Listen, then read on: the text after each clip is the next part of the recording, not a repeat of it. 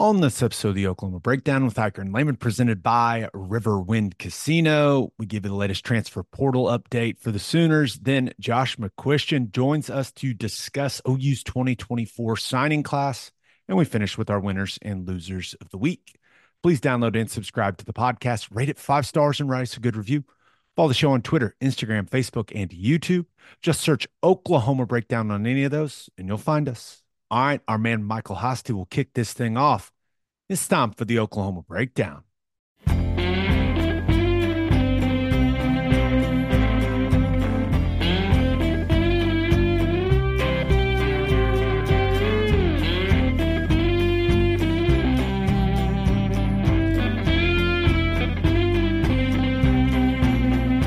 Well, it's Friday and we're getting tore up down to the river in the back of Fred's truck. Remember I asked you, you said it was all right. Go get juice down by the riverbed tonight. It's a beautiful Thursday, December 21st, and you're listening to the Oklahoma Breakdown with Hiker and Lehman, presented by Riverwind Casino. Riverwind is Oklahoma City's premier casino experience, and there are so many reasons why Riverwind is consistently voted OKC's #1 casino, but it all starts with their amazing variety of gaming thrills and excitement. Riverwind's beautiful award-winning environment plays host to more than 2,800 of the latest electronic games, with a huge selection of table games, including blackjack, match roulette, and Teddy's favorite, craps. No matter what your game, Riverwind has it in spades and hearts. And to learn more about their gaming promotions and entertainment options in the month of December, all you got to do is visit riverwind.com. Riverwind Casino, simply the best. Now we're recording this on Thursday morning. Ted Lehman, how we doing? Fantastic. We made it through signing day. No big issues. Not a whole lot of drama. Well, I mean, we've always got drama with our fan base, but fairly easy signing day. I'm with you. It was a lot of fun doing the signing day coverage, a lot of fun talking to the coaches about a lot of these guys. And just a reminder, if your business is interested in sponsoring the podcast in 2024 as OU enters the SEC, please reach out to us at the Oklahoma Breakdown at gmail.com, and we will get you those sponsorship details. Let's jump right in it. We're going to talk the signing class with Josh McCuistion from Sooner Scoop, who does an awesome job talking to all these guys. He goes and sees them in person. He's got a great perspective on what this 2024 class is for Oklahoma. But, we have to start it with portal updates. The portal giveth, the portal taketh. Bauer Sharp. What a name. Bauer Sharp, tight end from southeastern Louisiana. Guy used to be a QB, been a tight end for a couple years. He commits to Oklahoma, big and athletic. Ted, what do we think? What do we know about Bauer Sharp? I don't know a lot. I just know that the name sounds like you're supposed to say it all together. Bauer Sharp. Sounds like a tech company. Bauer Sharp. Yeah, I work at Bauer Sharp. Oh, okay. Yeah. Exactly. I like it. Don't know a lot about him. Measurables look good. Seems like a productive player and a guy that's ready for a step up in competition. Other than that, I really don't know a whole lot. And, we'll just have to see. Hopefully he's a guy that comes in, competes, and, can be a guy that earns a spot, rotational, whatever you want to say. But we've got to have some bodies at that position. And, we got a recruit that's going to be coming in that's highly touted. So hopefully this gives us some depth and some versatility moving into next season. I don't know if this is the right way to look at things or not. The fact that Utah wanted this guy with what they've been doing at the tight end position the last several years makes me feel better about it. Yeah. It just does. If Kyle Whittingham wanted him, they've been churning out some tight ends. So there is that, but I was able to talk to a couple members of the staff about him. And The word that kept coming up was versatility. Now, I don't think just from watching what I've watched, and you look at the stats he's put up, I don't think we're getting the next Travis Kelce or anything like that. But I do think this is a guy that could fit in the Braden Willis, Blake Bell. Remember when Blake moved to tight end his senior year? Like that type of role. I think he can fit into that. A guy that can do a lot. Inline tight end, be a guy that's off the ball and doing some of your split zone stuff, some of your insert stuff, like a combination of a inline tight end and a fullback. But he's got the athleticism to catch the ball in the flat, catch it on some quicker routes and do something with it. And of course, guy can run down the seam. I mean, all that type of stuff. But I view him more as like a do it, do it all type of, almost like a throwback tight end. I think that people get more excited about the jumbo wide receiver type tight ends now. I don't think that's what Sharp is going to be. I think he's going to be more of a dirty work and get a touch here and there type of guy. But this team needs that guy. This team didn't have that type of player as complimentary as we were of Stogner and what he did this season. He just didn't have, he didn't have the speed you're looking for at the tight end spot. I think Sharp's got that, but I don't think he's going to be a big receiving threat. I think he's going to be more of a do a little bit of everything type of guy. Yeah. And it's interesting. What do you think the pecking order at tight end looks like when they go to spring ball? Oh my gosh. And I think Devon Mitchell's coming in early. I think he's an early arrival. Thank goodness. I think he immediately goes to TE1. You look at him physically. Now, of course, you got to get him up to speed on the mental side of things, but you're not giving. He's 6'5", 245, 250. Isn't that where he's listed? Yeah. And he was at a game this year, saw him in person. I was like, we need more guys that look like that guy. So he looks the part. He's definitely, and he's got the physical build already where he looks like he's ready to play. You got to get him up to speed on the system, but who in the tight end room are you going to give reps over him? I don't know. You need to get that guy ready to play. So I know that's kind of why I was asking is like, do we have, if Devon Mitchell is in fact coming, I have to check up on that. Are those your 1A and 1B coming in? I would assume so. I know some guys on the roster right now will have something to say about that, and it's going to be a big offseason for a couple of those guys to earn some of those spots. But the competition's about to ramp up there at tight end, and that's what we need. Yeah, I mean, there's no doubt about it. I don't think anyone in the tight end room, none of those guys can have a complaint in the world if these two guys come in and are immediately getting first team reps. Yeah. But no one in that room has done anything. So, yeah, I think these two guys immediately come in and are getting the bulk of the first team and certainly the second team reps in spring practice. Yeah, and I'm optimistic. I maybe too optimistic, but I am really thankful for what Stogner did this year, and it was not easy. He came in and played a ton of snaps, and the vast majority were at doing stuff that there's really not his specialty. Right. And he got way better as the year rolled on. I mean, I'm real thankful for what he did, but I feel like there's a chance that we are much better at the tight end position next season. I'm hopeful in that. We'll see. Have to be. Have to be. Have to be. All right, so that is the only portal addition for the Sooners. Had a couple exits, a couple guys that have found landing spots.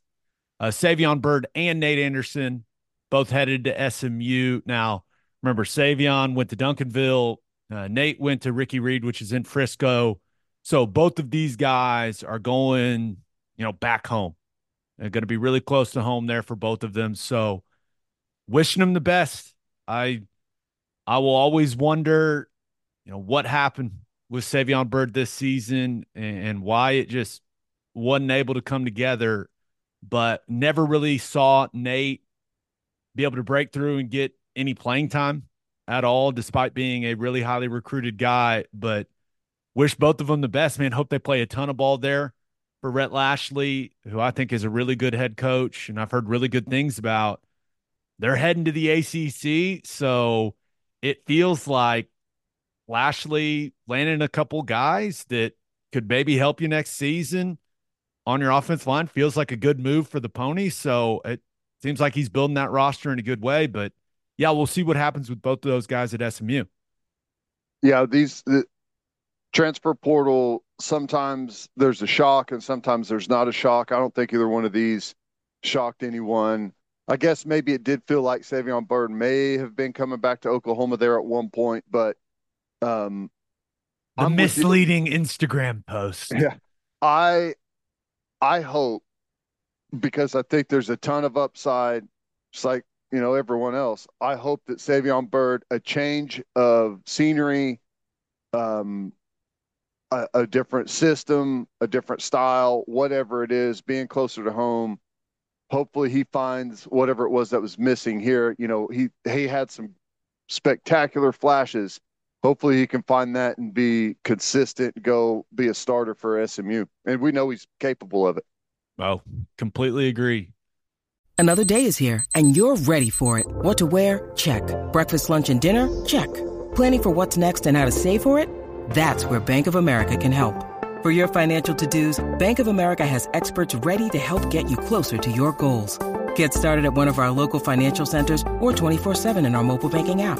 Find a location near you at bankofamerica.com/talktous. What would you like the power to do?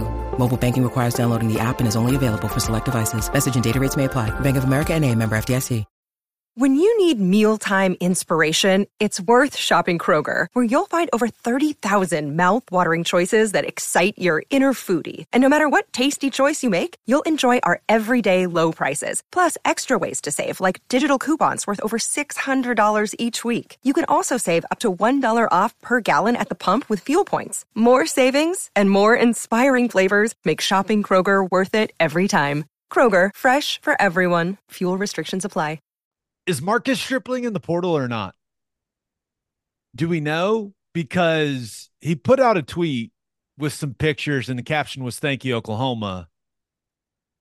It felt very transfer portal-y. Yeah. Does he have eligibility Does left? he have eligibility left? I don't know. See, it's too confusing, man. I don't know.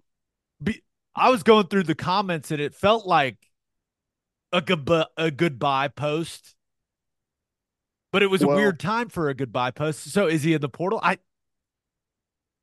don't know. I don't know.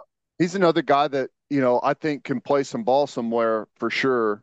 He's got some real nice physical traits, strong, quick off the edge. I don't know. I wish they need to stop calling guys seniors if they have more eligibility. Like, I don't know how you classify it, but if it says senior, I take that as you have no eligibility left, and that's just not the case anymore. What they should do is list how many years you have left, not how many years you've played. Yeah. 4 years left. Right. 3 years left. 1 year left if he's like a grad transfer. Just let us know how many years you have left. I don't need to know how many years you've been there. Just let me know how much eligibility, how many more seasons of college football can you play? We're counting down. We're not counting up. That's what we need. Like that. That's what we need. Now, the other portal news. Caden Green headed to Missouri. Now, a quote came out from Power Mizzou. I'm almost convinced he's single-handedly trying to turn OU Mizzou into a rivalry. Ted, you have known, what's the best way to do this? You have known Brent Venables for what, 25 years now? Yeah. What would you like to say about Caden Green and some of the stuff he implied? I guess maybe is the best way to ask it. Yeah. So what was the quote? The The quote quote. was, I think the biggest thing was Drink, the head coach. He's referring to Eli Drinkwitz there. He said, I think the biggest thing was Drink, the head coach. He was honest. He didn't lie to me. He treats me like I'm a human, and their program's on the rise. Yeah. Well, yeah. I mean, with that, there's obviously he's implying that he was lied to and wasn't treated like a human. Now, you say a lot of things about Coach Venables. He doesn't lie to you. Now, sometimes the brutal truth is not what you believe, like what he's telling you, like what he believes is the honest truth to you, may not be what your reality lines up with. That doesn't mean it's a lie, right? If anything, the Venables and some of the reasons that he rubs certain players the wrong way is because he does not sugarcoat, he does not deceive, he does not lead you along.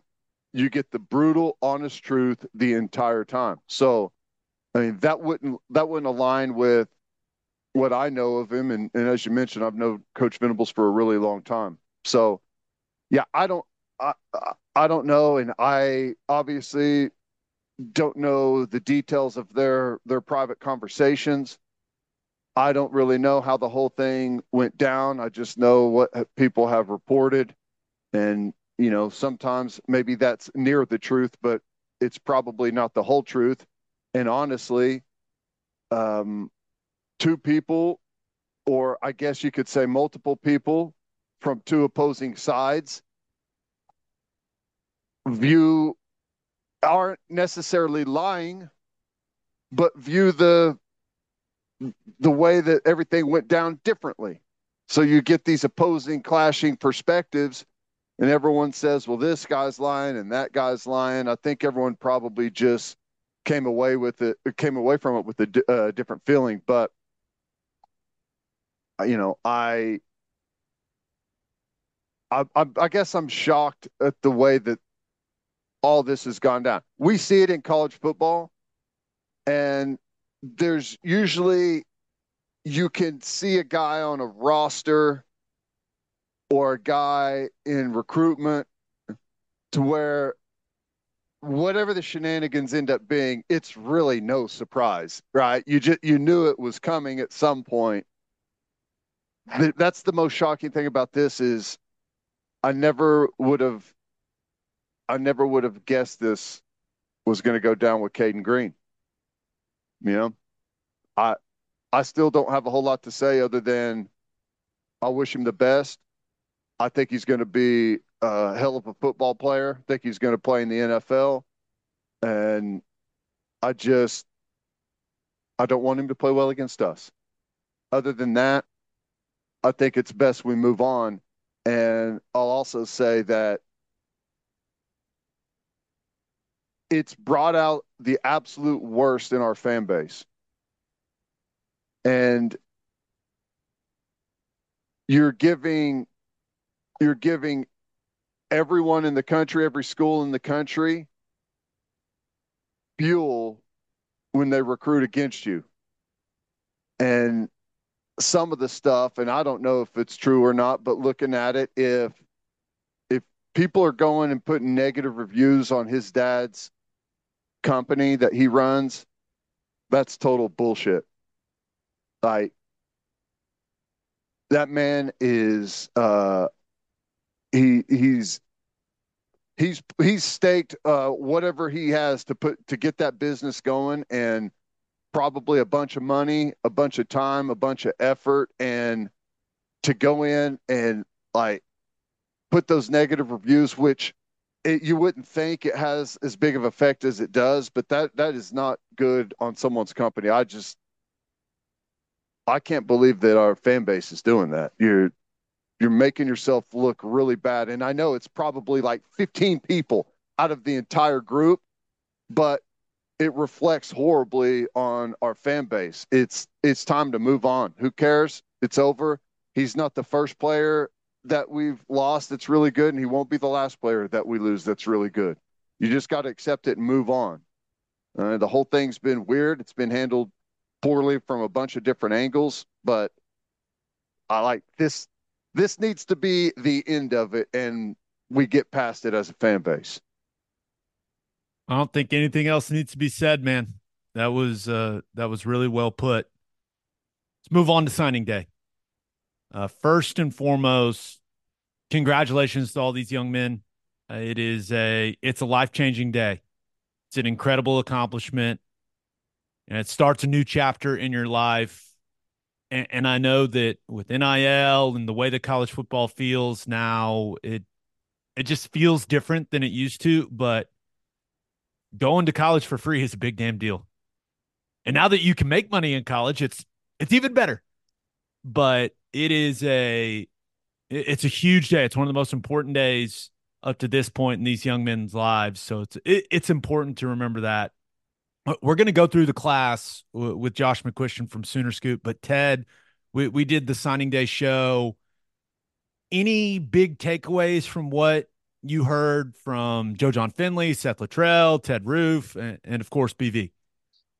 Yeah, I thought Joe John Finley and Seth Luttrell were really good up there. Oh my gosh. You talk about a likable duo now. Yeah.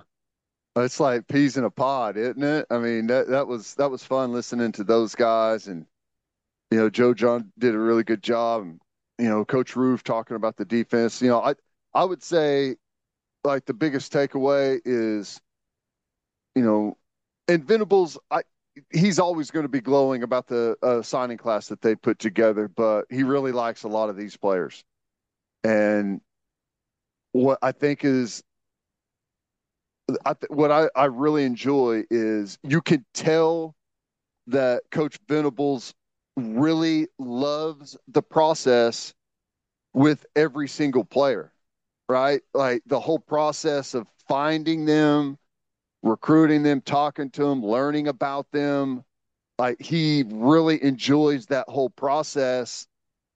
Ultimately, where it ends with him signing for a scholarship at Oklahoma, I think it's really cool, and I think it's why he does such a good job recruiting. I'm with you.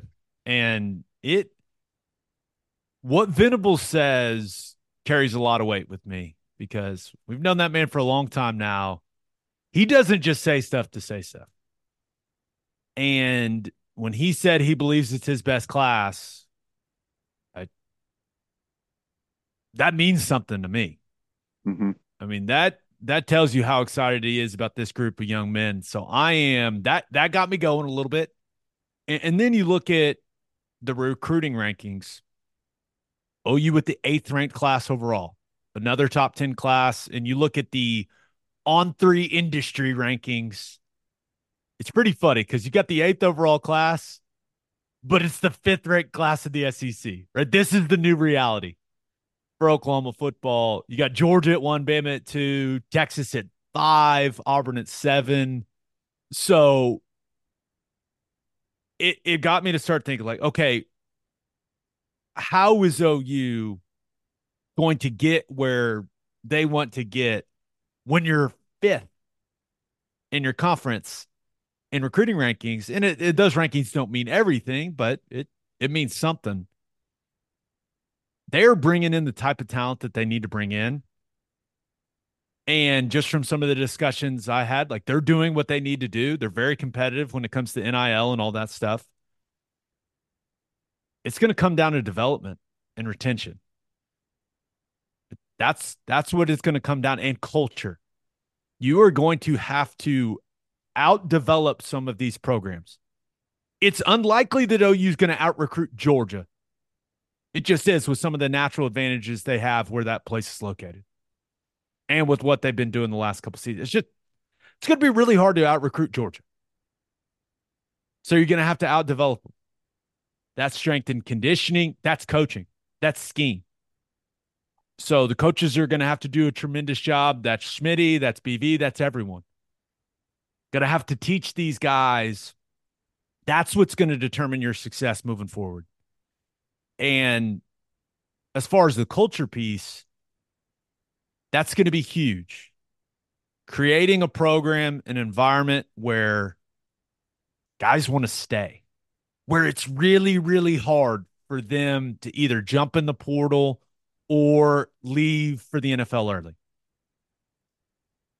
That's what it's going to take, man. I agree. And, I know we were just talking about Caden Green, but they've done a really good job of that so far. Retention's been really good.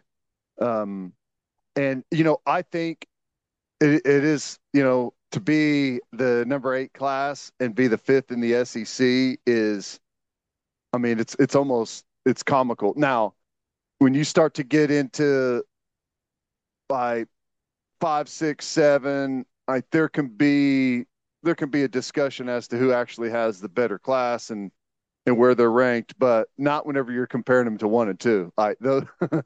You look at there and it's like they're clicking off 5 stars all the way down. So I do believe that we've gotten an SEC bump for the fact that we're going to the conference.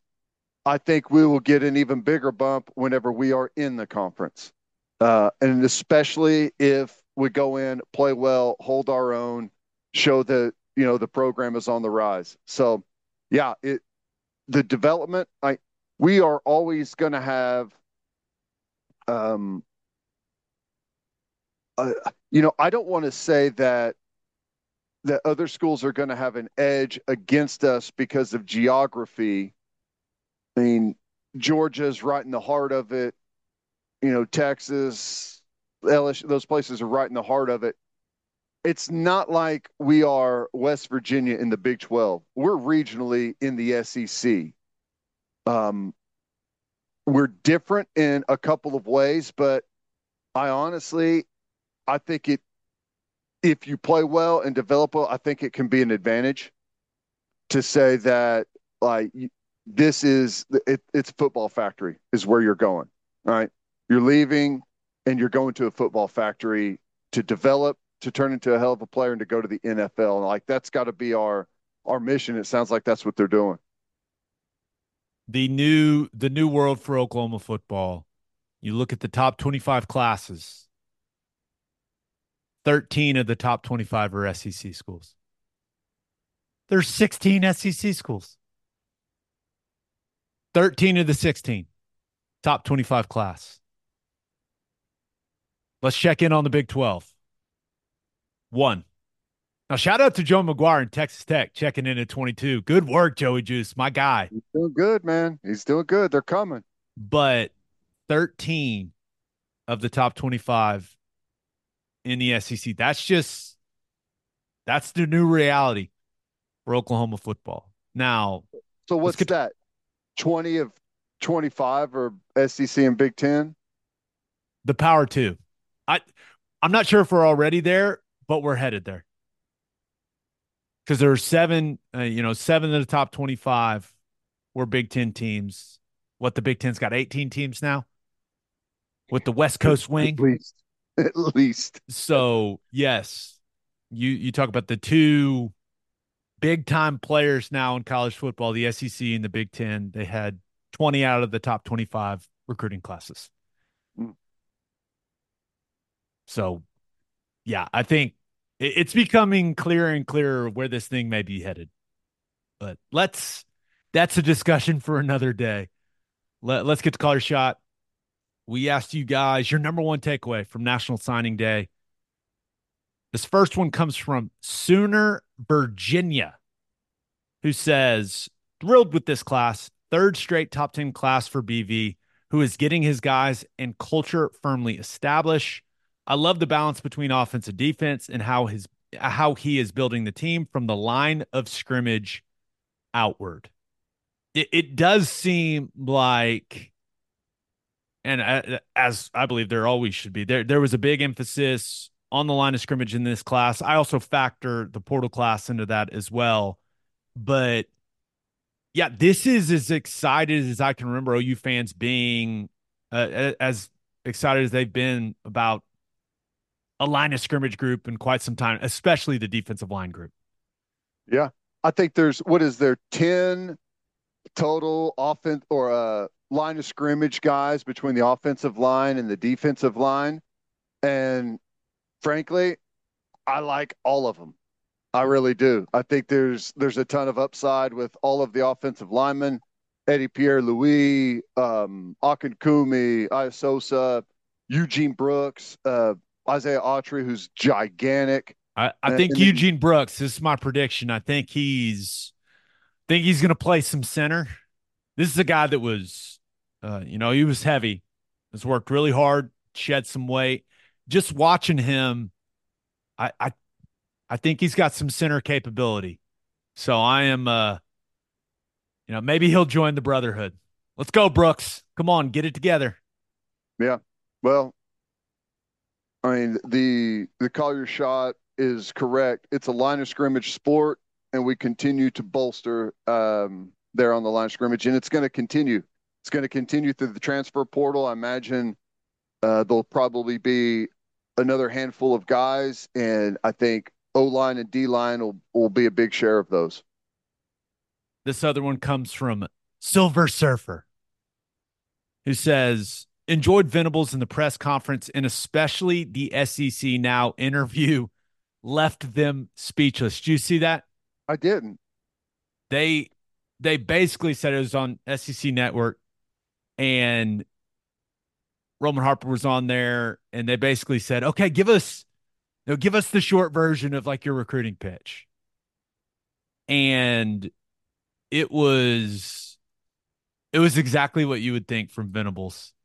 Most coaches are thinking, oh, he's going to talk about draft picks, going to talk about this, that, championships. He starts off with, you know what? I didn't have a great upbringing, and it was rough. And the first time someone told me I loved you was a football coach, and it became like football and being in a locker room is basically what shaped me and gave me purpose.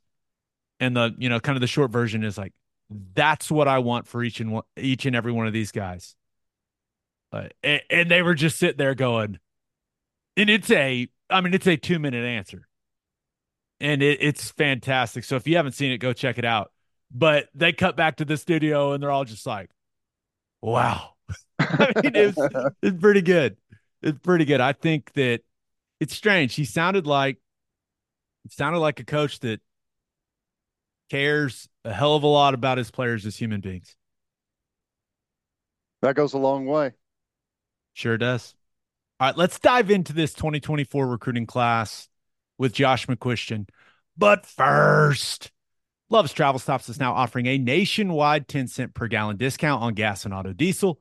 Just download the Love's Connect app and scan your barcode at the prompt on screen and watch that price drop 10 cents per gallon. Across the country, the Love's Connect app unlocks exclusive deals that can help any traveler plan their route or meal on the highway. So before you hit the road, be sure to download the Love's Connect app to save 10 cents per gallon and experience the country's best highway hospitality at Love's Travel Stops. Love's also has you covered if you forget your phone charger or headphones with their expanded mobile-to-go zone. And of course, don't forget to grab yourself some of that delicious Java Amore. The Land Doctors have a 120-acre property for sale in East Norman, located just 10 minutes from campus. This completely wooded property sits at the intersection of East 120th Street and Tecumseh Road. If you're looking for a quiet place to go spend some time in the outdoors or a nice little hunting spot on the outskirts of town, this place is for you. There are also development and business opportunities with this property. Call Colton Cole to schedule a private showing at 405-615-7645 or shoot him an email at colton@landdoctors.com. And celebrate with a Schooner All-American Ale, the official craft beer of OU Athletics from Coupe Ale Works. Named after the iconic Sooner schooner that races across Owen Field after an OU score, you can join in on the celebration with an ice-cold beer from Coupe Ale Works. You can enjoy it at the Palace on the Prairie, at OU Athletics events, at the bar, at the tailgate, and in the comfort of your own home. For more information on Schooner All-American Ale, visit SchoonerAle.com. Must be 21 to purchase. Please drink responsibly. Schooner All-American Ale, the taste of game day. All right, here is Josh McCuistion.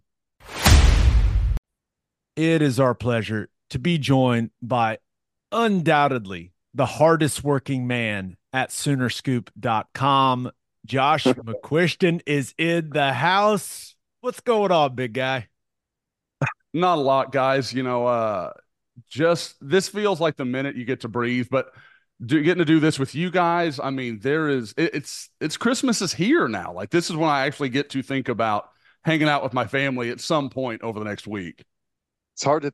I always wonder: does it get harder every year? Does it get easier every year, or is it just who even knows anymore? I think I got to thank Brent a little bit because, I mean, they were 27 for 27 yesterday, and Taylor Tatum was the only moment that anybody was even sweating for a second. So, like, that's better. I mean, usually there's that one stray guy where you're like, I got to chase down his uncle or his grandfather and find out what's happening. But man, that was easy yesterday. So that wasn't too bad. But as I say, that next year will be a nightmare. I mean, that's just the way it always goes. Yeah, that's typically how it goes. Now, I think the best way to do this, as opposed to going through all 27 guys, is just kind of hit some broad questions and see where it takes us. So let's start with a simple yet complex question. Your favorite player in OU's 2024 recruiting class? You guys know me. I'm a recruiting guy by nature. I look at measurables and things like that. Danny Okoye fascinates me. Like, just the potential he has, and to land him following PJ Adebawore, like there's so much there. I mean, like there is so much there. And guys, the question that you had was, well, what's it going to look like when he faces real guys? And we saw him in the Army Bowl earlier this week. I think the consensus by everybody there, he was the best player on the field. And that's not the Under Armour game. That's not the All-American Bowl in San Antonio. Like, it's a fall off in talent, but it's a big step up, and he didn't look bothered by it at all. So I think I'm pretty fascinated with what he could be.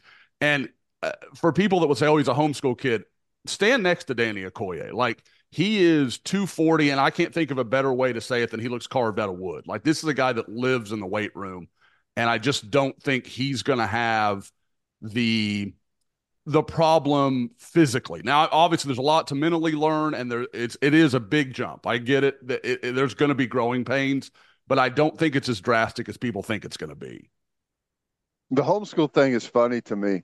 An athlete when you see it. Why do I care if he's ever even played football before? High school football and college football aren't even really the same sport. But it's kind of interesting since Coach Venables came. There's been a heavy effort to recruit in-state. And it's crazy that the talent in-state feels like it's getting better and better. I mean, Danny Okoye, and I know David Stone played in IMG, but he's an Oklahoma kid, and there's other great guys in this class. And it also feels like next year's class of Oklahoma players is going to be really strong too. It's kind of been wild the last couple of years. Yeah, I mean, and even as you go deeper, like you look at the sophomore class, there's already multiple guys with Power 5 offers, including a couple of guys that have OU offers in that 26th class. So it's a kind of an interesting chicken or the egg. Like, is there better talent these next few years, or is Oklahoma giving these guys a little notoriety, a little shine, whatever you want to call it? Is that leading to more people kind of scouring the state and saying, oh, there's guys here who can play? But yeah, guys, I mean, we're all Oklahomans. We're counting David Stone. He's one of us. He's part of that deal. So we get to claim him. And, and David all along has been like, I'm coming home. Like, I mean, like, he talks about it in that same terminology. So I think this has been really good. I've said before, I think 2025, for those not familiar with these numbers and don't think about this garbage all day like I do, the upcoming junior class is probably as good as I've seen it in Oklahoma since that 06 class. It was like Bradford, McCoy, Gresham, all those guys. Now, I'm not saying it's that good, but it's the best I've seen since that group.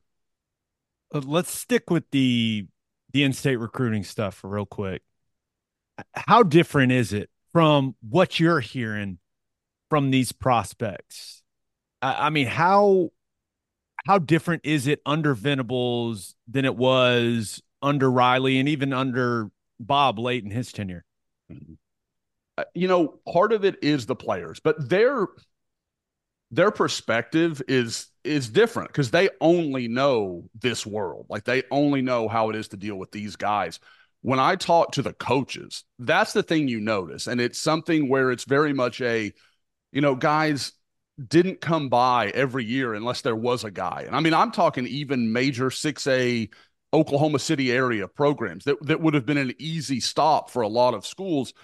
I thought largely, and I do want to say, like a guy like Brian Odom previously, I thought Brian did a nice job in state, and I want to give him his credit.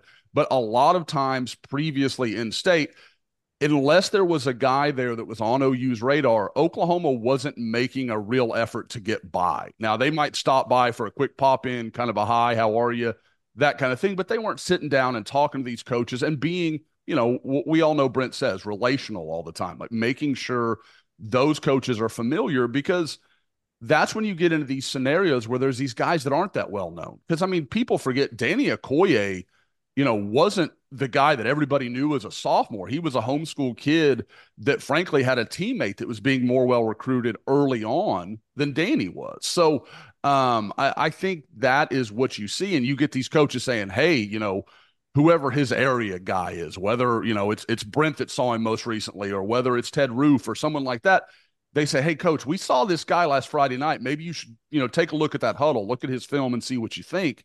And that's how you get those kind of heads up on guys, whether they're scholarship guys or preferred walk-on types. I mean, you're building that roster all the time. And we all know when it comes to those PWOs, the guys like Andy Bass from Heritage Hall and Bergen Kaiser from Santa Fe, those guys they help your roster be better and deeper. And for Oklahoma to land those guys has a lot to do with them putting a focus on those players early on. One of the other things that when Coach Venables got here and was talking recruiting, it sent people into a tailspin was if you're committed and you take a visit elsewhere, you're no longer committed. It feels like, as you pointed out, 27 for 27 yesterday, not a lot of drama. And I don't know if that has anything to do it, but it feels like most people thought that was a disaster of a thing to say, but it feels like it's working out just fine. Teddy, I don't know if you looked at my timeline yesterday, but there are people cheering you for bringing this up with me right now, because I was on it yesterday. I said something unrelated, and somebody's like, well, what about the no visit policy? You hated that. And I was like, that doesn't have anything to do with this. So we'll dive into this. But no, I am not a huge fan of it. I won't lie. But at the same time, you can't argue. I mean, like, I'm not denying at all that there are fewer decommitments. There just are. When you look at 2019 and 2020, I did the numbers yesterday. I think there were 17 decommitments between those two classes. Now, a couple of the guys came back. A couple of them, I think, were just kind of processed. They just weren't guys that OU felt advanced as seniors like they hoped they would. So there's some mitigating circumstances, but there's no question there are fewer guys decommitting. And I think that's definitely has to do with the system, because you have this idea of don't commit until you're ready. And that's great. Like, I think that's perfectly sensible. And it's going to add up to these numbers. My issue always was, if you turn away a guy that's ready to pull that trigger, you can't sign before you commit. So I'm always a fan of just let them commit, and then you're going to have to recruit them really hard either way. So, like, I just kind of felt like it's one of those things where it sounds good. Like, I get the idea, but it doesn't change anything for the coaches. So I just feels like one of those things where you get to say it's a victory, but I don't know. But at the same time, there's no denying that it has slowed the decommitments and Oklahoma having to jumble their numbers, into December. Looking at the O-line and D-line, we all know where this program is headed and what it's all about in the SEC. Who's your favorite O-lineman in this class? I want to say I have listened to you guys last week, and you are not wrong. Eddie Pierre-Louis, and I said this on our pod yesterday. I think Brent really threaded that needle beautifully because we've all talked about Louis or Lewis, which one it is. And he kind of threw the Louis and on the end of it. And I was like, well, that just married all of it. That's perfect. So we all can just kind of live with the middle ground there. But guys, he's a guy I saw as a junior, incredibly violent, like just physical when he finishes. I mean, this is a guy that makes all the sense in the world for Bill Bedenbaugh. Like we know what he likes, and he likes these kind of guys. And then when you watch him run in space and you're like, that's not normal. Like guys don't move like that. And I can tell you, as someone who has stood next to Eddie, the 6'3", 330, that's legit. He's a big boy. This isn't like a guy that, oh, he moves that well, but you find out he's 290. Like that is a big, big dude. And for Oklahoma to have fought their way through to get him at the end, I think he's really the only thing you could say is you wish he was coming in at semester. You wish that was possible and really add some depth and, some talent to that interior of the offensive line. But to me, he's the guy you like. I love Daniel Akinkunmi. I think I could argue that he might have the most upside of any of them, but I think he's got the farthest to go. So there's kind of that, high ceiling, low floor kind of scenario. He does have an awesome accent, which I don't know how much that means, but it means something, Josh. Well, people are going to listen, right? Anything better than getting pancaked and then a guy in a British accent talking trash to you? It's just not it's not normal, but it'll be great, especially in the South. That's going to be cool. He's got to have something about like tea and crackers or something, like something every time he body bags a little Southern American kid and just like destroys him. That would be perfect, just to only add shame to it. How about the wide receivers? I think it's funny. Yesterday when we were doing the signing day show up at the Noun, I was looking at the list of players, and you had right next to each other, you had a 6'6" wide receiver, and you had like a 5'8" or 5'9" KJ Daniels, smaller guy, but he's a burner. So I mean, there's like some different body types in there, makes it pretty cool. There really is, because you look at that receiver room, and I've said it before, maybe with you guys. Bucky Brooks, guy that does a lot of the work for the NFL Network, like he talks about the receiver room kind of being like a basketball team, and that's you've got your point guards, you've got your power forwards, all that kind of stuff, and that's what Oklahoma did here. You look at Zion Raggins, who's probably 5'7.5", 5'8", little guy, but legitimately like 10-300 speed, like he can fly. He looks. When you watch him on tape, I mean, it's silly to compare people to Hollywood Brown with the production he had, but that's exactly what he looks like when you watch him. You're not wrong, like 100%. That is who he reminds you of, from his size, from his frame, and talking to his coach last year. I think he twisted his ankle at some point, like a month out from state finals. So he won't get to be basically a 4-time 100-meter state champion in Georgia. But, I mean, he's almost a shoo-in to be a 3-time. And I think last year with an ankle, he still ran like 10.55 or something. Like, I mean, it still was, just insane. So he's really exciting to watch. KJ Daniels has a lot of speed, but I think is a little bit more of almost your traditional slot guy, gonna be very good dragging across the middle, gonna do stuff after the catch. Like you like a lot that he brings. Zion Kearney is kind of the jewel of the group, and he is 6'2", 205. I mean, like just a big, impressive looking guy, and comes from the same area of Houston as guys like Kenneth Murray, CeeDee Lamb, like you name that kind of Southwest Houston area, and he brings a lot to the table. And again, it's another guy, had an ankle injury this year, fought back, had a touchdown in the state quarterfinals, nearly pushed Hightower into the state semis in Texas. So he's an outstanding talent. And Ivan Carrion is really interesting. He's a guy that I saw on an off night. I mean, Ivan and I did an interview afterwards. It was kind of like, what do we talk about here? Because it just wasn't the night he would have wanted to have. Had a couple drops and just wasn't really on his game. But at the same time, this is a guy that Emmett Jones had at Texas Tech, brought him to Oklahoma. This is a guy Emmett Jones believes in. I mean, and that's what I kind of keep coming back to. As well as I've seen Emmett Jones recruit, both in the portal, in recruiting, everything we could see him do, he has been outstanding at talent acquisition. So for him to say, I'm going to stand on this guy, I believe in Ivan Carrion, it says a lot. Like it says that guy, he really thinks there's something special there. Now, Looking, oh, no, you go ahead, Ted. no, sorry, I'm out of order. Sorry. No, you could ask your follow Okay. up. Well, it's not really a follow up. It was, I, whenever you look at the needs on the team and what they got in this kid, I think Devon Mitchell may be that may be the gem of the entire class, offensive defense, just because like we got to have someone at that spot. Guys, if you wanted to ask the question of who is the most likely guy of this class to start on opening day, it's Devon Mitchell. Like there's no question based on what's there.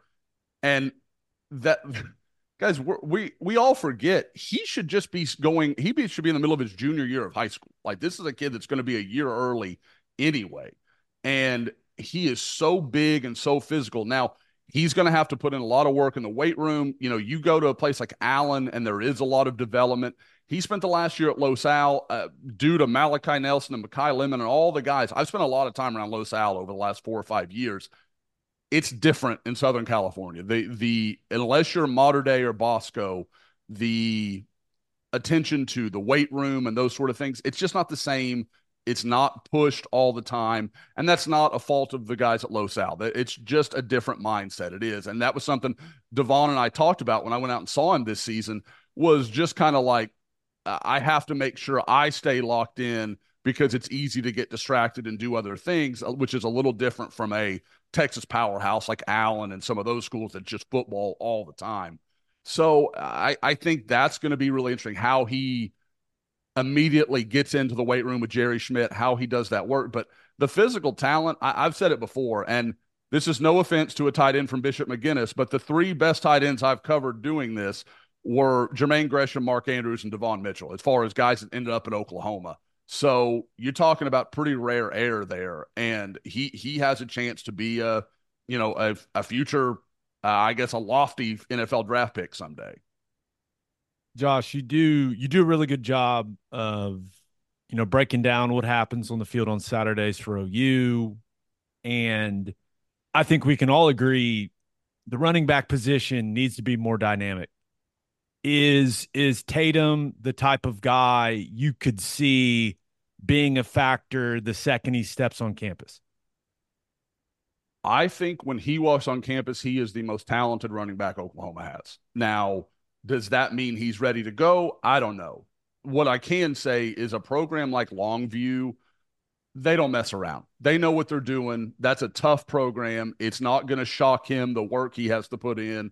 Like John King, for those that remember Haynes King at Texas A&M, John King is his father, has been the coach at Longview forever. That dude does not run a loose ship. Like that, they do things the right way, and there's a reason Longview is always very, very good. So I think to me, it's just a matter of what kind of shape does he arrive in, since we know he won't be enrolling at semester. He's going to have to stay on it because he'll be doing baseball all spring. And, for those that don't recognize it, this isn't a token thing. Oklahoma baseball is very excited about Taylor Tatum. They think he is a special, special guy. So if he can come in and he can pick up the things, and guys, we all saw it last year. We know DeMarco's not going to put him out there if he's not ready, can't do all the little things that you have to do to be a quality player at Oklahoma or to be at OU's level. He won't be out there. But from a physical, just he has the instincts and knows how to run and does the little things. Taylor Tatum's the most talented back I think they've signed in a while. Like he is truly a special guy, and they can throw the ball to him. He's big enough to handle the stuff between the tackles. He's just very, very gifted. Yeah. This D-line group, I know we talked about Okoye a little bit, but just overall, what do you think? It's got to be one of the better hauls that they've signed in a while on the defensive line as a group. And I mean, you got some different body types in there. It looks pretty solid. Yeah. I was taught, guys, I think what's amazing when you look at this D-line group is I don't know that Todd Bates and Miguel Chavis even realize how drastically they've changed the narrative in what a short amount of time. They were both down there at Nigel Smith when he announced prior to the first high school home game at Melissa. And, of course, I'm down there covering his announcement and that sort of stuff. And I just kind of threw out, hey guys, the previous 10 years before they got there, if I remember the numbers right, Oklahoma had signed one or two top 100 defensive linemen. In the last two classes, they've signed four. And that just, you're like, the numbers there and what you're doing to not only change what Oklahoma is going to be going forward, but to do it without any real backing, guys. I mean, the last time Oklahoma had a first round draft pick, which is what a lot of these kids look at. I know people want to say, well, how great are they going to be at OU? These kids want to know if they've got a chance to go to the NFL. And for these guys, there's no track record since Gerald McCoy in 2010. So I think it's amazing what they've been able to say of, look what we did at Clemson. We're going to do it here at Oklahoma and make that pitch to these guys. So I think that's just incredible. And yeah, I mean, Danny Okoye, David Stone, Nigel Smith, those are huge wins. I mean, they beat Ohio State for Nigel Smith. Danny Okoye was Texas, Tennessee, LSU. I mean, he could have gone a lot of places. David Stone could have went anywhere he wanted to go. So these aren't just guys where, you kind of say, oh yeah, they kind of fell into a good spot there and there wasn't a lot of competition. These are guys that everybody wanted. So I think that's huge. And the two guys that get overlooked, Wyatt Gilmore is going to be a good football player. He is physical. He's tough. Really sets the edge well. I like him as a kind of strong side defensive end. You see him playing at like 265, 270, being a big, powerful guy. He's huge shoulders, just a big, broad guy. And then Jaden Jackson. Guys, there are a lot of years where Jaden Jackson would be the best defensive lineman OU signed, and they'd be pretty happy to have done it. So for him to come in and just be a future bowling ball of a nose tackle is just a huge win for OU. 7 defensive backs in the class: Powers, Hardy, Newcomb, Boganowski, Jordan Bowen, and Patterson McDonald.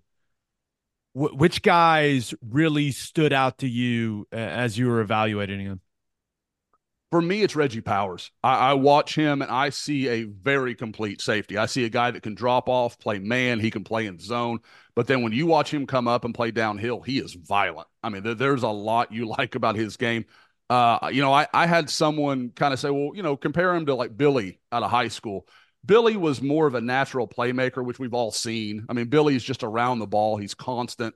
I don't know that Reggie has quite that level, but he's more physically gifted. I mean, he is 6 foot, 185, runs very well. I mean, there's not really a hole in his game. I would kind of say he's almost a safety version of Taylor Tatum, where maybe there's not that one thing that screams at me, but he's really good at all of it. So I just like his game a lot. And a fun note, distantly related to John Legend. So that's kind of a fun little Reggie Powers note there. But, just a really interesting guy. Boganowski, that's one of those guys that, and I think I talked about this last year with some of the guys they had brought in. He is as good as Brent is creative, and we know that's not a problem. So there's a lot of ways you could use him. He could grow into a linebacker. He could play a pure cheetah. I think they're going to start him as a true safety and just kind of see where that takes him. But I mean, this is a 6'2", 205-pound kid that will light you up across the middle. Eddie and George, our guys, went and saw him in a playoff game right before the Kansas game that we don't want to talk about. But he played really well that night, and we had just him knocking poor Kansas kid's head off. I mean, it was just violent all the time. And so those two really stick out to me. But it's hard to listen to BV talk about Eli Bowen and not be like, okay, Oklahoma's really got something here. That was something I heard all throughout Peyton Bowen's recruitment was Eli has nothing to do with Peyton. They wanted Eli Bowen. If Peyton would have gone to Oregon or Notre Dame or wherever it was, they still would have hoped to sign Eli in this class because he's kind of like I talked about with Billy. He's just constantly around the ball, breaking up passes, getting into running lanes. And when he catches the ball, he's picked off a couple. I think he had two or three pick sixes this year. So, I mean, just a dominant player with the ball in his hands. Now we heard, I think Coach Venables said, maybe, I don't know if it was yesterday or leading into it, that they hope to sign 27 or 28 guys. Is this class done? I know signing day was yesterday, but you could still sign guys for another couple of months. Are we done with this thing? They have got two at this point. Now, you never know. Sometimes there's a guy that OU thought, okay, he's going to sign with Alabama or he's going to sign with whoever it may be, whoever they kind of had an eye on. And then maybe somebody leaves in the portal and they kind of say, okay, we've got a spot, we've got an open roster spot at that kid's position. So there are variables that could happen, but I really think there are two guys they're still seriously involved with, and that's Dominic McKinley, the big five-star defensive lineman from Louisiana. We all remember, really think OU came in second with him to Texas A&M the first time around, and with all the change at A&M, he kind of has reopened it, but has really stayed committed and kind of says he's going to stick with A&M. We'll see. He's not signing in this early period from everything we've gathered. That's what his mother has told some people at On3, the network I work for. And so we'll see. I think it's possible, but the problem for OU there is they've already used their official visit, and Brent Venables has already done his in-home. That's kind of your big punch in December or January, whatever it is to have that in-home visit with the head coach. And Oklahoma's already done that, so I don't know what moves they still have to make unless they can get him back up to campus. The other one that's interesting is D'Alen Evans, kid from Texas, Longview Pine Tree. In spite of being from Longview, the guy that he's connected to in the class is not Taylor Tatum, but instead Nigel Smith, the big defensive lineman from Melissa. They are good friends. Nigel's talking to him. I think an official visit in January is very possible. And from there, anything could happen. This is another guy, longtime A&M commitment, just kind of decided not to sign. He's going to look around. You hear some Texas buzz right now, but I don't think anything is set with him. And if there was one of the two I thought OU could maybe really shock some people with, I would probably say it's Evans. Is the biggest compliment we can give Jackson Arnold the fact that we haven't talked about the two quarterbacks coming in? That's usually not how it goes, Josh. Yeah, usually that's all we want to talk about. I mean, even Jackson last year, we knew Dylan was coming back. We knew Jackson had been committed for months, and still everybody wanted to talk about the five-star quarterback. So you're right. But you look at these two guys, I mean, from a production standpoint, it's hard to find much issue. Between the two of them, they basically averaged 1,000 yards rushing. So these guys are very good athletes. Brendan Zerberg, I know a lot of people kind of think, oh, he's an Ohio kid. He's it's Kirk Herbstreit out there. No, that's not what it is. I mean, this guy ran for over 1,000 yards in 11 games this year. And, I think it was like 27-4 with its touchdown to interception ratio. Just a very solid player. I really liked that evaluation from Jeff Lebby. We want to give him his credit for really chasing that guy down when not a lot of people were talking about the kid. But I thought that was a really good find, really gives Oklahoma some nice depth at quarterback. And then you get to Michael Hawkins, who had 52 touchdowns this year, took his team to the state semifinals, and really gave South Oak Cliff a lot. Like there was a lot of thought, and I certainly was one of them, that was going to be a real problem. And, who had Emerson played to that point, but they played South Oak Cliff tough. And South Oak Cliff was two-time defending state champion, is full of Division I athletes. So I really was impressed with that. And the biggest thing I noticed, guys, his junior year, his completion percentage was around 56%. It jumped to 69% his senior year. And I thought that was a real telling indication of him still growing as a passer. Because if there's anything I would question about Mike, it's just that accuracy. How consistent can he be? Because sometimes his mechanics are not always repeated. He can get a little off. And I think that can hurt him at times. And I thought this year he looked much cleaner. So I think Oklahoma did a nice job holding off some schools. I had heard Arkansas tried to make a late run. So I think that's it's telling for Jackson Arnold, but at the same time, I don't want those guys to be seen as, they can't be quality players, because if either one of them became a starter someday, I don't think anyone should be shocked. Impossible to do, but whenever you take the class as a whole, how do you compare it to, some of the recent highly ranked classes that we've had? I think it stands up right there next to last year. It's a little different because there's not as much star power. There's not the Peyton Bowen. There's not the Jackson Arnold, the PJ. You really have David, and I put Danny in that caliber. I think Danny's a top 50 guy in the country, regardless of how our side or any other network ranks him. Like I think he is a truly special talent. The declassification for Devon Mitchell like that. Yeah. I mean, it took him from being like, wow, 5-star, amazing. And then all of a sudden it's like no one talks about him. Absolutely. And I agree. And I think the question for me is the depth of the two is which one I like better. To me, I probably lean just a little bit to 2024 because of the defensive line. And I know how rare that is. And I know how hard it is to get those guys. Oklahoma's never had a problem landing elite quarterbacks. They've landed elite safeties in the recent, in years past. So to me, just having those bodies up front. Now, if Oklahoma could have landed like a Grant Bricks, like just one more offensive lineman that really has some really high end potential, I think I'd be all in on 24. But it's really close. Like, and I heard Brent's comment, like, kind of considering this one his best one yet. And, who knows how much he's really considered that. I don't think coaches spend a lot of time thinking about it in those terms. But it's a close argument, and there's no question it's one of the better classes I've seen OU sign in the last decade. So all I know is the last 3 years, and really primarily the last 2, you've seen the talent get much better in North. All right, last question, and it's prediction time, Josh. Two-parter for you. Number one, right. Really highly ranked guy that you think is a sure thing. Number 2, lower ranked guy that you think could end up being an all-conference, all-American, like really, really successful player. I would say, and it depends on how far you want to go down the list on, highly ranked player.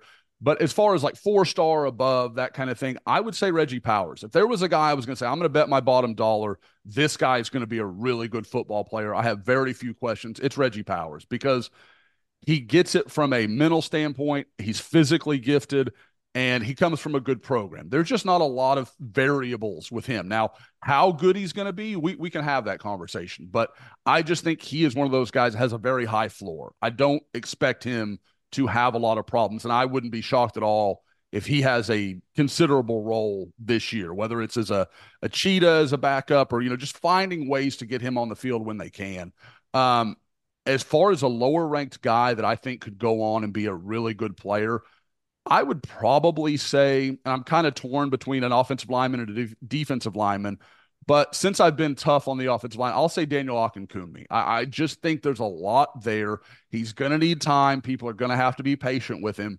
But you watch this kid at some of the camps where he's faced some elite guys. And I know camps are camps. I understand. But he's physically overwhelmed some people. And you're just like, he doesn't know what he's doing yet. And there's so much still to learn. And Daniel may see this and he will bristle because he's like, I've been coached, like he takes it very seriously. And I think that's part of why I buy into him because he's very intentional about his work, what he thinks he wants to be. Like, after the whole Caden Green thing, he tweeted out like, I'm just trying to go to the NFL. I don't care about all that stuff. Some of the things that we know have been rumored. So he's a guy that's about the work. And that's the kind of guy that Bill tends to have a lot of success with. And I look at his raw tools, his size, and I just think he's incredibly interesting to see what he could become. Nice. I like it. Well, we'll have to have you on again soon to talk some OU basketball. We ran out of time, unfortunately, in this one. But you're what makes Sooner Scoop go, man. Keep doing your thing. We appreciate you. Hey, guys, anytime. Enjoy it. Josh does a tremendous job. I got a lot of respect for him. He goes and sees a bunch of these guys that commit to Oklahoma in person, talks to them, interviews them, just does a really nice job, watches a ton of tape, everything he can get his hands on. So I appreciate all the work he puts in to evaluating these guys and establishing relationships, getting to know them. Yeah, fantastic. He does a really good job. Not just winging it, knows about these guys, follows them for a long time. Awesome. Love having him on. Yeah. Let's finish up with our winners and losers of the week. But first, John Vance Auto Group has a deal for Oklahoma Breakdown listeners. Go to any of their 9 full-service dealerships in Woodward, Miami, and Guthrie. Tell them we sent you, and they'll give you $500 off. That's $500 off just because you listen to this podcast. They've been serving Oklahomans for 40 years, family-owned and operated no matter what your vehicle needs are. John Vance Auto Group has you covered. They carry domestic brands such as Ford, Lincoln, Chevy, Buick, GMC, Chrysler, Dodge, Ram, Jeep, and Wagoneer. John Vance Auto Group's goal is to give unequaled service and to exceed customers' expectations in every way. You can find all their information about their lifetime loyalty program, browse their entire inventory, and find the John Vance dealership near you at vanceautogroup.com. And attention business owners, you need Insurica in your life. Insurica is one of the country's largest insurance brokers with 30 offices throughout Oklahoma, Texas, and the Southwest. Insurica is able to customize programs by accessing the latest information from many insurance carriers. They compare and contrast coverage offerings and pricing and will design a cost-effective, comprehensive program to meet your business's specific needs. If your business partners with Insurica, you'll save huge amounts of money and take back control of your total cost of risk. If your business wants to be best in class, connect with Insurica at Insurica.com. That's INSURICA.com. And head to the garage. Oh, gosh, dang it. To the garage for hand smashed patties, butter toasted buns, and ice cold beer. It's the perfect spot to watch any big game. And with all the garage locations being open to 10 p.m. or later every night, it's the go-to late night spot. Visit eatatthegarage.com to find a location near you and order online from the garage in your neighborhood. Nice recovery, Sorry Layman. Well done. As always, kick us off. Who do you have as your winner of the week? I guess for winner, I've got to go with air quote neutral site college basketball games. Going to a neutral site in North Carolina to play North Carolina isn't exactly neutral, but congratulations to them. Both Duke and North Carolina handing it to the Big 12 last night. That was tough to watch. That was unfortunate. Clearly, we were locked in to OU's battle with North Carolina. I don't know how much the neutral court had to do with them turning the ball over that much. I know. That was Turnovers. disappointing. And like they were late in the game, and I think they were down.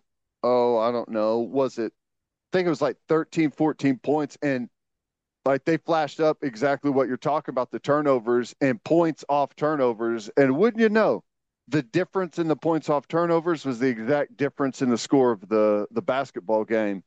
It was tough, but hey, you're gonna take some of those as they come together as a team and play in some tougher games. It's good to go in there in a challenging environment, play a good team, and see the things they need to do better. One of them, and they've been great, but they got to hit free throws. No kidding. Turnovers, missed free throws, and a lot of missed open shots. Yeah. It was, best way to put it, they picked a bad night to have a bad night. Now, credit to Otega Owe. He was awesome. Yeah. Talk about the bright spot for the team in that one. I thought that he rose to the level of competition.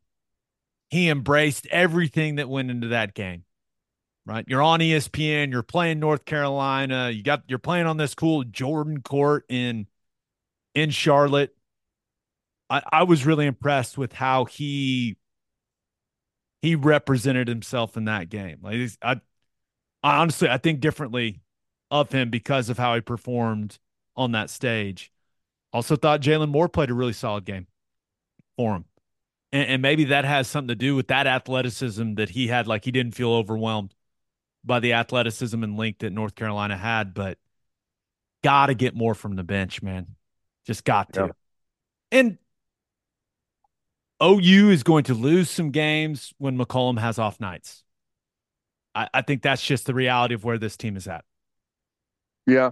Yeah. It was interesting. I thought, and I don't know, maybe you saw it differently, but I thought they made it tough on North Carolina defensively. They would stack several stops together, but just couldn't get anything going on the offensive side.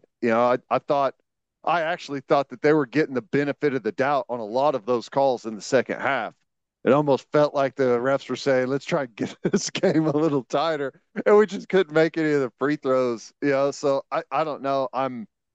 It does feel like maybe, and even though you weren't in North Carolina's home arena, it did kind of feel like maybe the just like how big the game was, two teams in the top 10, you're playing on the Jordan court, it's a prime time game that everyone's going to be watching. It felt like that was kind of hanging over the team and just couldn't get it going.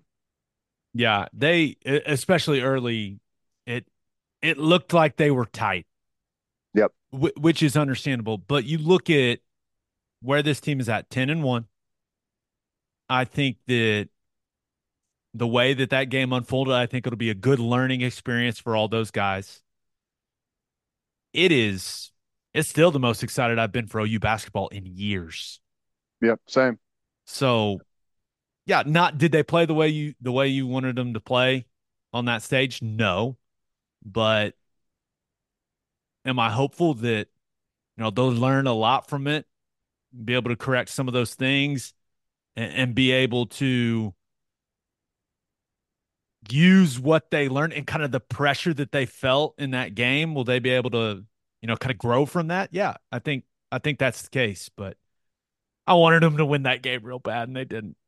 I know it. I know it. It's fun though.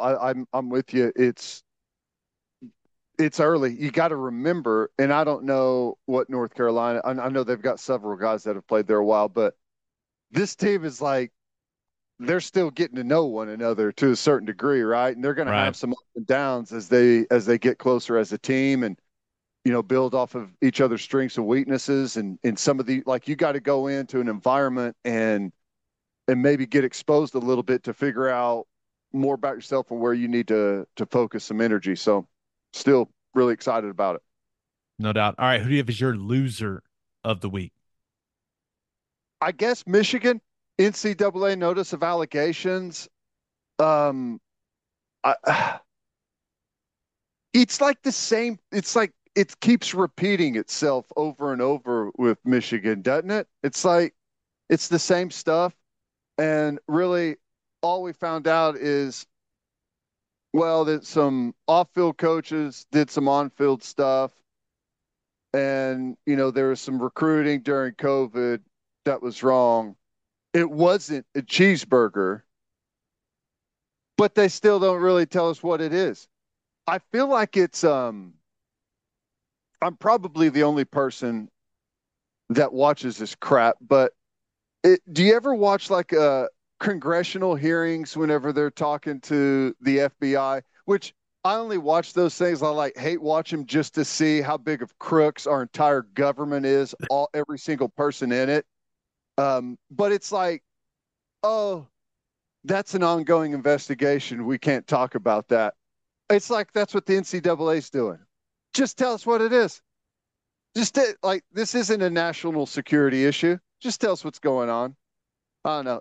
It's weird, and at some point, like Michigan has to be hit for this stuff, right? Or is this like a Kansas I situation? I think Right out the so. clock. I, I it it's pretty clear the NCAA does not like Jim Harbaugh. Right now, if he, you violate the rules, you violate. Okay. In hindsight, the cheeseburger thing feels very silly. I think we saw it was Ole Miss, I believe, had a JUCO wide receiver roll up to his signing day in a Lamborghini,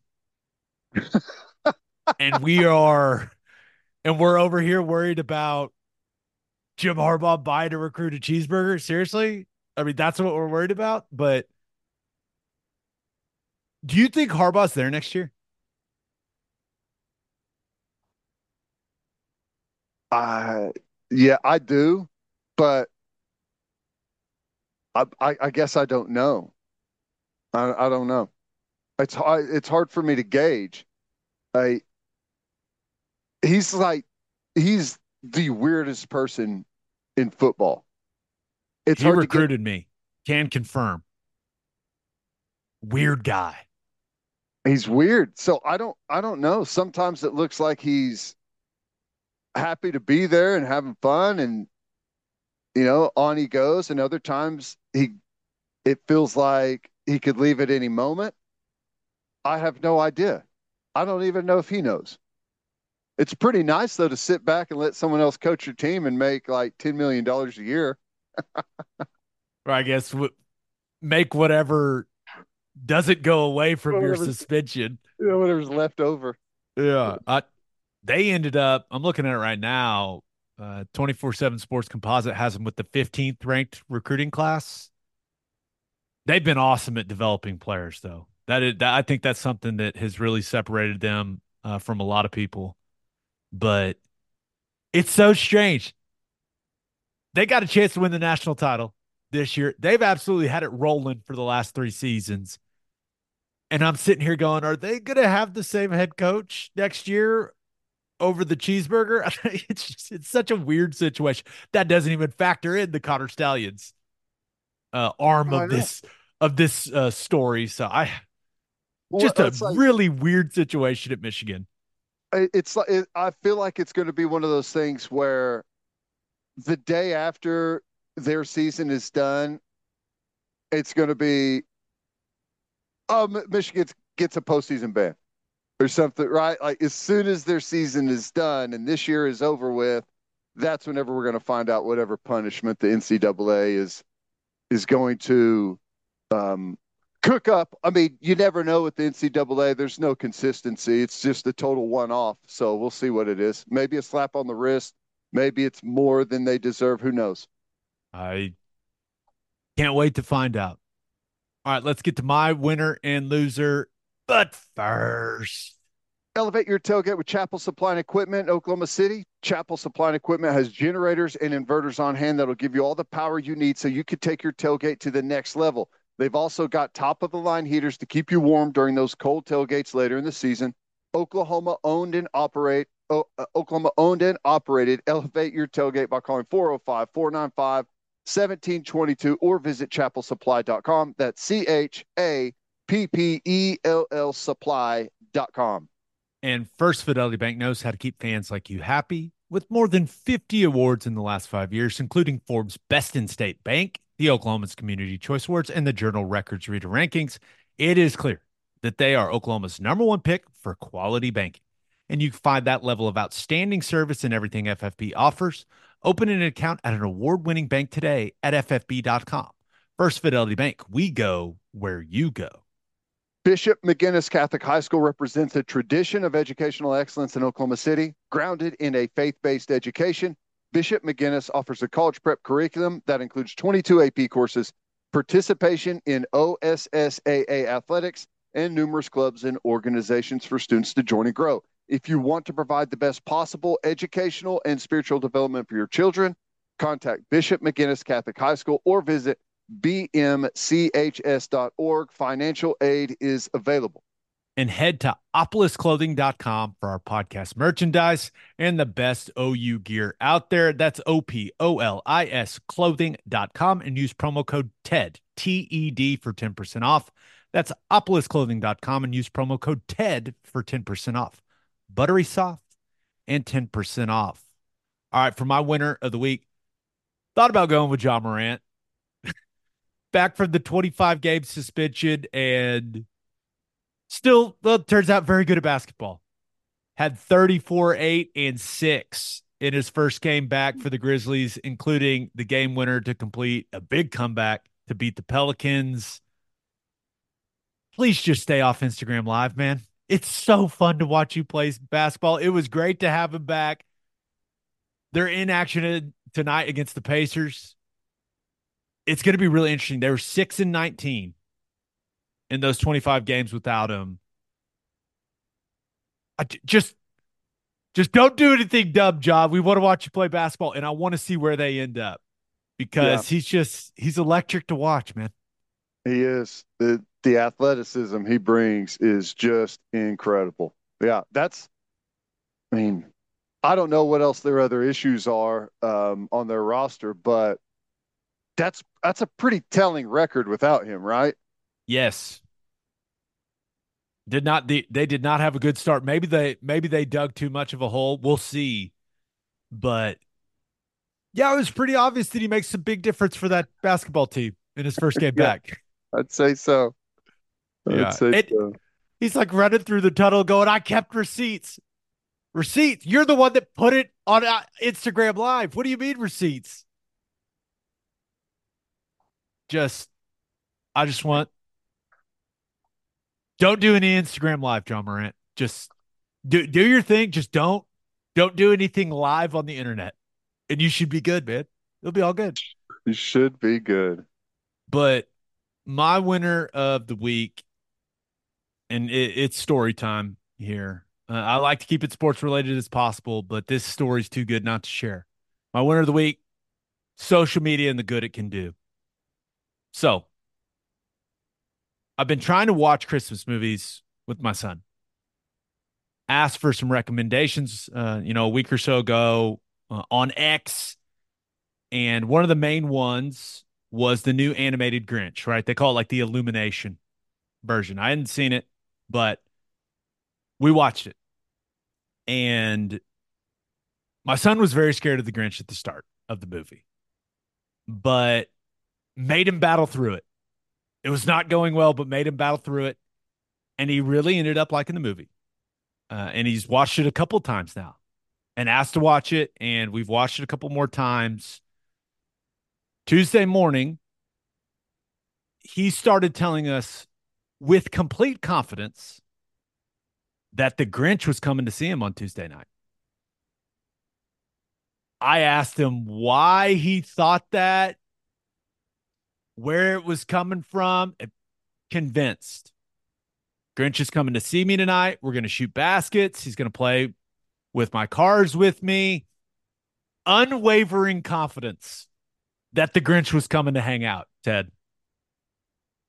My wife and I were looking at each other like, oh no, what the hell did we do? He's convinced.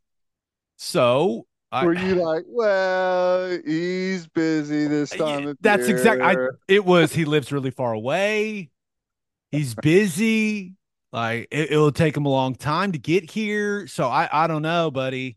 He's coming back from Achilles, not probably going to play much hoops right now. Yeah, but it was one of those moments where before you have kids, you hear parents say, "Hey, you'll do anything for your kids," right? You're like, okay, I mean, all right. And then you have kids, and you're like, yeah. So it's absolutely true. I started searching Oklahoma City for a Grinch costume. Called costume shops, called Party City. And then I remembered that tweet I had about the movies. There was a guy that responded to it because like, my son is scared of the Grinch, not off to a good start. And there was a guy that responded to it with a picture of him in a Grinch costume that said, like, well, he wouldn't like me then. So what do? I slid into that guy's DMs. I said, hey, man, let me, can I borrow your Grinch outfit? Is an OU fan named Jeremy Clark. And without hesitation, immediately DMs me back. It's like, absolutely. Where do you want to meet? We met at a Starbucks in Oklahoma City. He gave me the costume. Did he show up in costume? No, but he did show up in a lime green big truck. And I was like, this guy does not mess around. Incredibly nice guy. Got to chat with his wife as well. We got to take a picture with him, but he didn't have to do that. And so I then paid one of my buddies to wear the costume and come over. I called him. I said, hey, man, I got a weird one for you. My buddy Kurt. And he does a lot of stuff for me, especially when we're out of town. Hey, man, I got a weird one for you. And he goes, what time do you want me to be there? So he gets there. He's in the full costume, rings the doorbell, standing at the door. My son goes sprinting around the corner and sees him. And then real life set in. He was a little unsure at the start, right? Naturally. Completely understandable. Took a little bit to warm up to it, but eventually they're shooting baskets together. The Grinch is rolling his little toy cars back and forth with them. For some reason, high fives were off limits. That was the only thing. It was like, no high fives. No. Okay. But and it was pretty impressive because I I put the mask on when I got the costume from Jeremy Clark and not easy to see out of. So the Grinch's shooting percentage was wildly impressive on the goal inside our house because I know it was not easy to see in that thing. So that's just an Not unnecessary easy to detail. see, hot, Oh, uh, but but that's after the cool. fact, the Grinch is there for, I don't know, 25 minutes or so, just playing with them. And after the Grinch leaves, of course, it's the coolest thing that has ever happened for my son. And it was just a reminder, dude, that like social media, I know that a lot of bad comes from it, but it can also connect you to some really great people. Jeremy Clark didn't have to do that. He didn't have to say, yeah, man, where do I need to meet you? And I tried to pay him. I tried to buy him and his wife dinner. And he just said, no, man, hey, you're trying to do something great for your kid. Yeah, your money's no good here, basically. Yeah. There's not really any other way to crowdsource a Grinch costume on the fly and be able to pull it off that quickly. So that's pretty cool. Job well done by everyone. And shout out to Kurt for getting it done. It was a tremendous performance. I like And that. it was, it went as well as I could possibly have imagined, but it was just a great reminder. There's some awesome people out there, and that social media can connect us to a lot of great people. So I would like to encourage everyone that listens to this to please tweet Jeremy Clark. His handle on Twitter is at OU football fan. So I knew I had a good chance when I reached out. Okay. I knew I had a good chance. I knew it. I liked my odds, but at OU football fan, please let him know how awesome he is. Please thank him. And also, please thank him for his service. Served in the military for over 25 years, just Oh wow. retired. So he is the reason that, and my wife took lots of pictures, lots of videos. He is the reason that my family and we have this awesome memory that we're going to be able to look back on for a long time. So tweet that man and tell him how great he is at OU football fan on X, Twitter, whatever people call it. But yeah, man, Very I cool. know that that's a long story, but it was one of those where you're trying to be a good parent, you need help, and some stranger helps you out for no reason, and it ends up working out perfectly. It was awesome, man. That's cool. Very well done by all parties and even by parents pulling it off. How about that, man? Proactive parenting. Trying our best over here. Trying our best. All right, for my loser of the week, thought about going with the James Harden haters. People were dunking on Harden when they're on that losing streak when he got to the Clippers. Now, it's not like he's an elite defender or anything like that, but after that shaky start after the trade, the Clippers are rolling, dude. I got some star power now. 9 straight after a win in Dallas on Wednesday night. Kawhi dropped a 30 piece in that one. Maybe the hottest team in the league. And guess who they have Thursday night? Ooh, we In got the big one. Oklahoma City. We'll be in the house for that one. So I am very excited to watch the Clippers and the Thunder go at it tonight. Cannot wait. Yeah. Hey, James Harden, it takes him a while to get going. He shows up for like not for training camp for the beginning of the season, out of shape.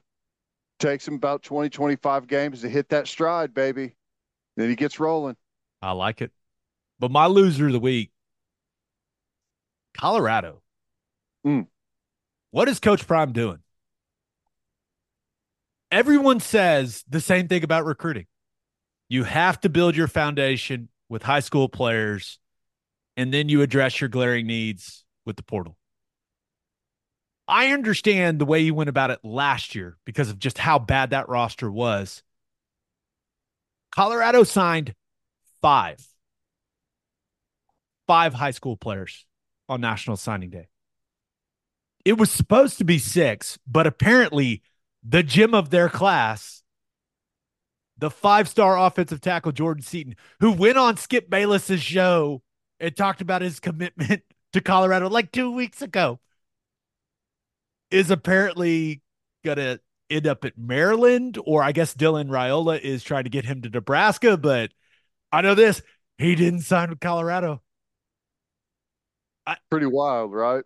Now, they've got 16 portal guys, Ted, but if I was a Colorado fan,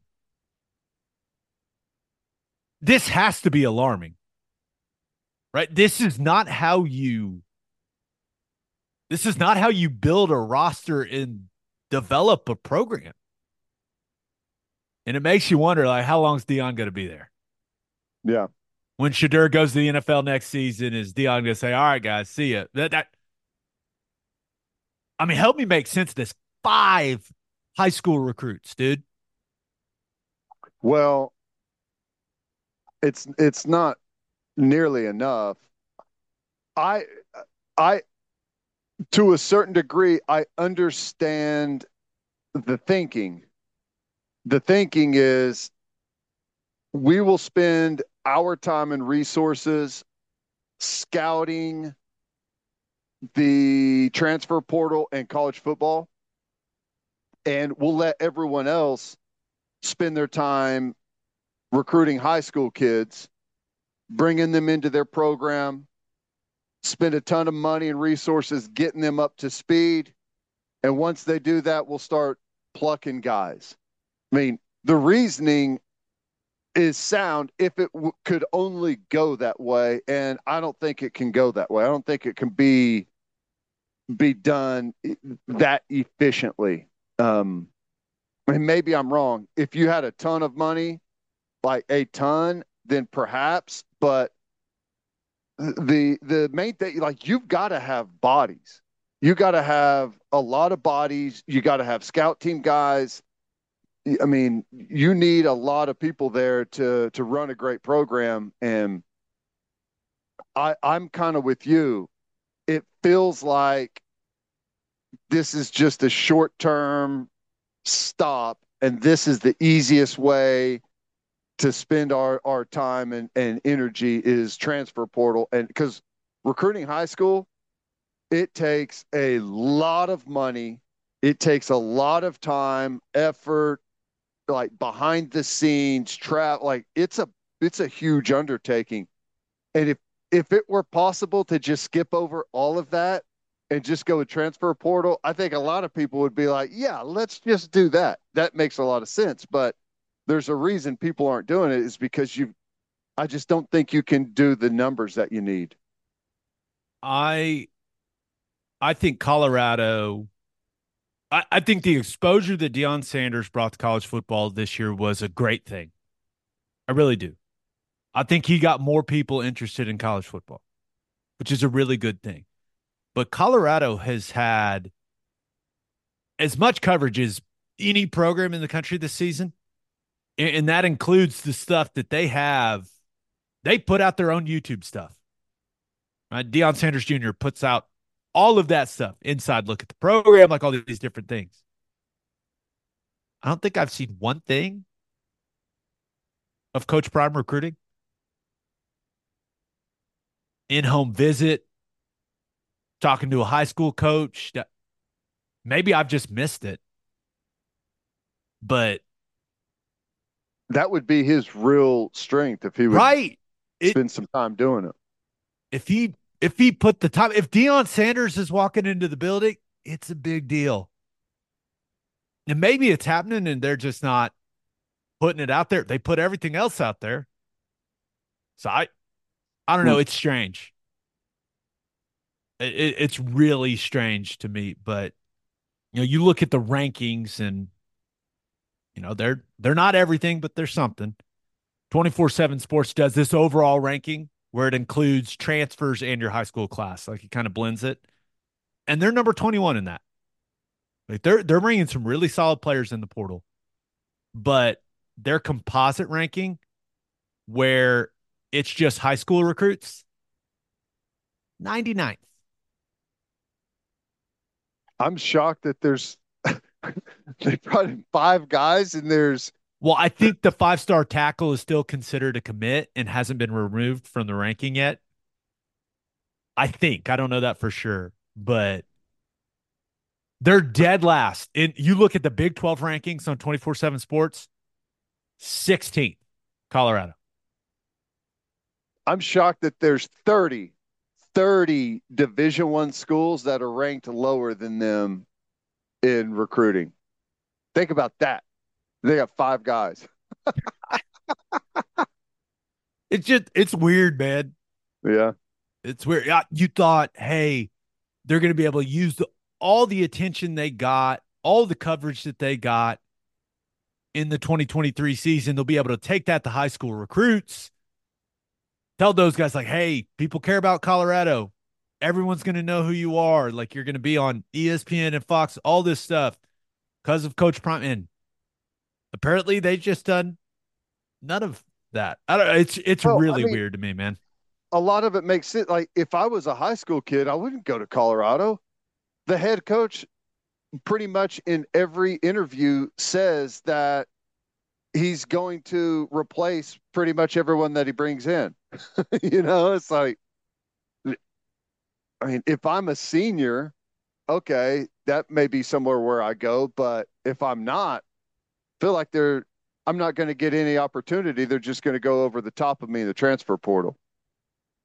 Yeah. Just strange. Wild.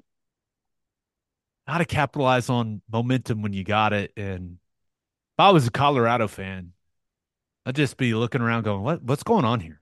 Yeah. Birthday shout outs. Welcome to the world, Evangeline Noel Lee Stringfellow.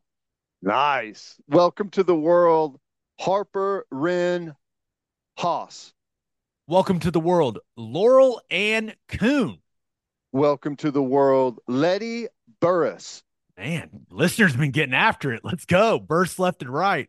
Happy third birthday to Aubrey Jackson. Happy 7th birthday to Rose Wiggins. Happy 14th birthday to Hannah Quinn V. Happy 15th birthday to Chloe Michener. Michener? Michener?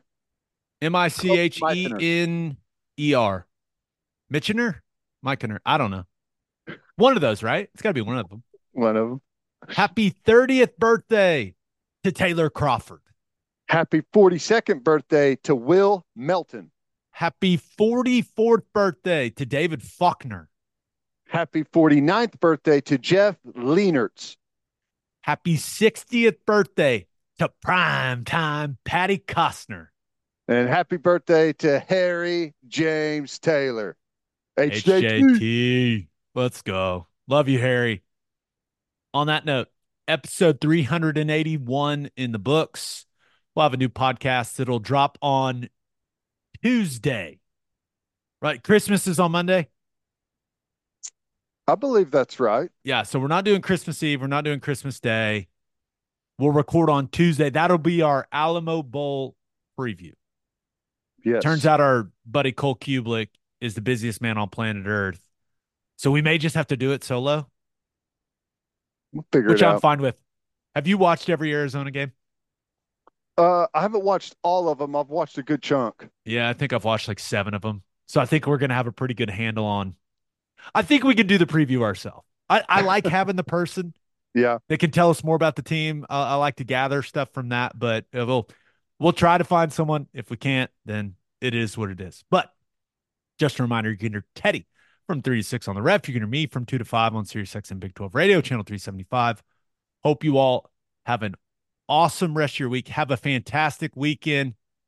Merry Christmas, everybody. Enjoy it. Don't get too stressed. Enjoy it. Until next time, we appreciate y'all for listening. Do what you always do, Oklahoma. Take care of each other.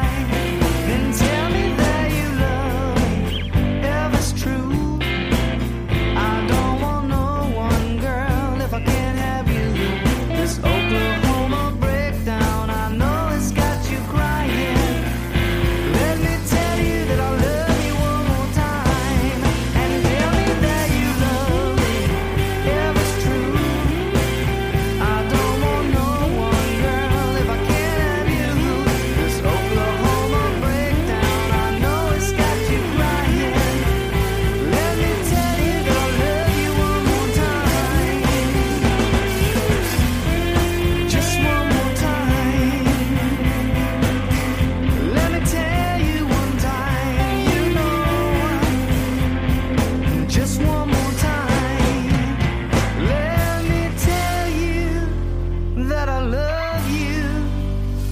just one more time.